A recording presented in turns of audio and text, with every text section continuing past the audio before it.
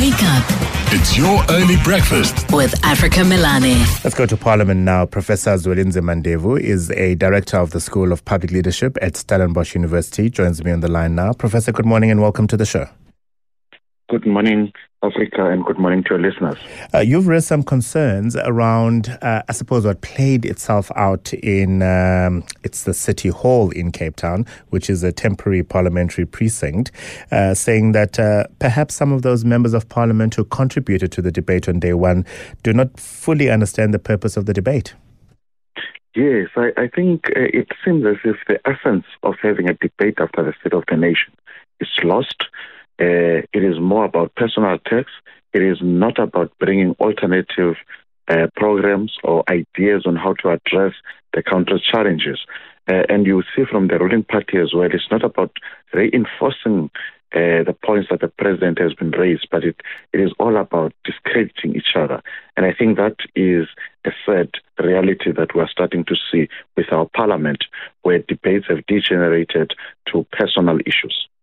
Because the president did on Thursday provide, some would argue, not enough detail, but certainly more detail than he's accustomed to in his earlier speeches in 2018, 2019. One might argue he was poetic and shared a vision as opposed to reflecting with data what has been achieved and what they're hoping to achieve. Increasingly, and this was SONA number 7 for him, he has provided more detail. So there was a lot of meat that the members of parliament could actually deliberate and debate over.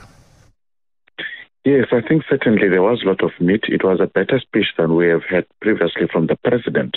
And also it gives an opportunity for people to really give presidents ideas on how he can go about the implementation.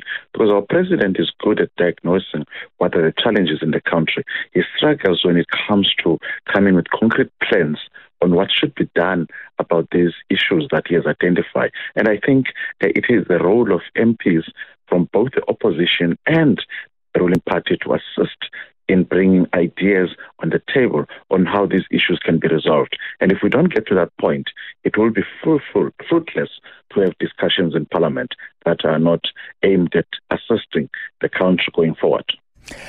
Because parties like the Democratic Alliance, for example, that do govern in certain municipalities, including the metro city of Cape Town and up until recently, city of Joburg, they still, I think, in a DA-led coalition in Ekurhuleni. They've seen a resignation from the Tshwane mayor, but they have experience of governance. They certainly govern in the province of the Western Cape. There could have been some practical ideas of how to address some of the pressing concerns that the president had to deliberate over in his State of the Nation address last week, Thursday. Yes, because in the metros that they govern, or in the municipalities that they govern, we see progress in terms of service delivery. We see in some instances they're doing things better than what provincial and national government could do. So it is a space where they can bring these ideas into the table. It is a space where they can assist government in informing them on what could be the approach that should be taken that works. And in that sense, it is sharing ideas, it is assisting public institutions through the State of the Nation address, ensuring that the priorities are aligned with what are the needs of the communities and also strategies on addressing those needs of the community. So I think it was an opportunity lost in the first day. One is hoping in that in the second day today, people will start realizing the importance of really using this as a platform to share ideas, a platform to give practical examples of what works and what does not work. We are, just over a year away, most likely, from the next provincial and general election in South Africa. A date, of course, will be announced by the president, most likely post the State of the Nation address in 2024 to open the work of Parliament. That date, we don't know yet, but it could happen anytime, I imagine, the first half of the new year. And certainly that would have been top of mind for the members of Parliament as they were participating in that debate yesterday. Yes, that is correct. I think politicians, by their nature, they work towards each elections to ensure that they have things to share with communities that are things that they've achieved in the previous term and what they are looking forward to doing in the next term. And this would definitely be in the back of their minds when they're debating the state of the nation. The fact that where the country is and where the country is going, who's got better ideas, who's got better capabilities to assist the country. That's certainly in their minds as they're debating.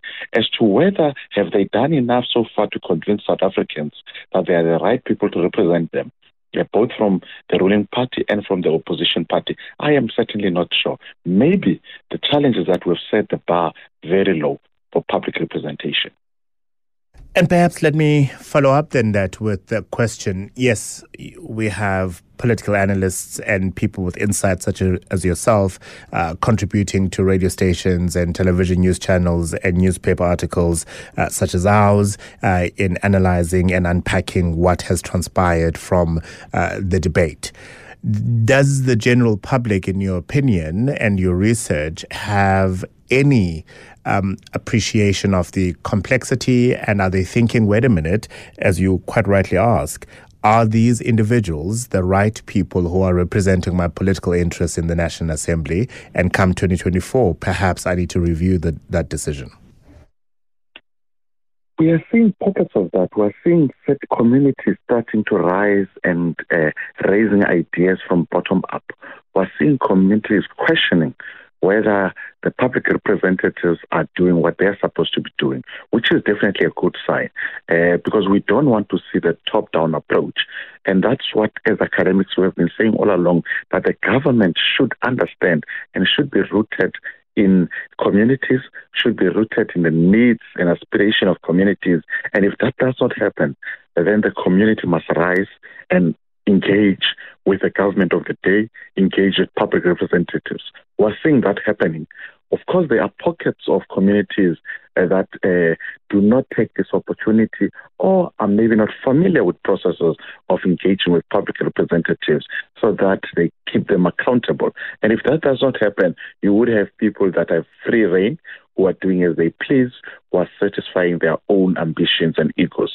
And that could be a dire situation that we could see in the country.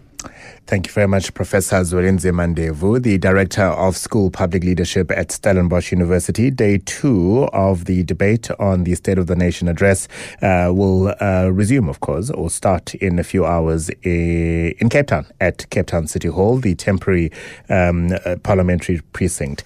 Let's explore that question asked by Professor Ndevu.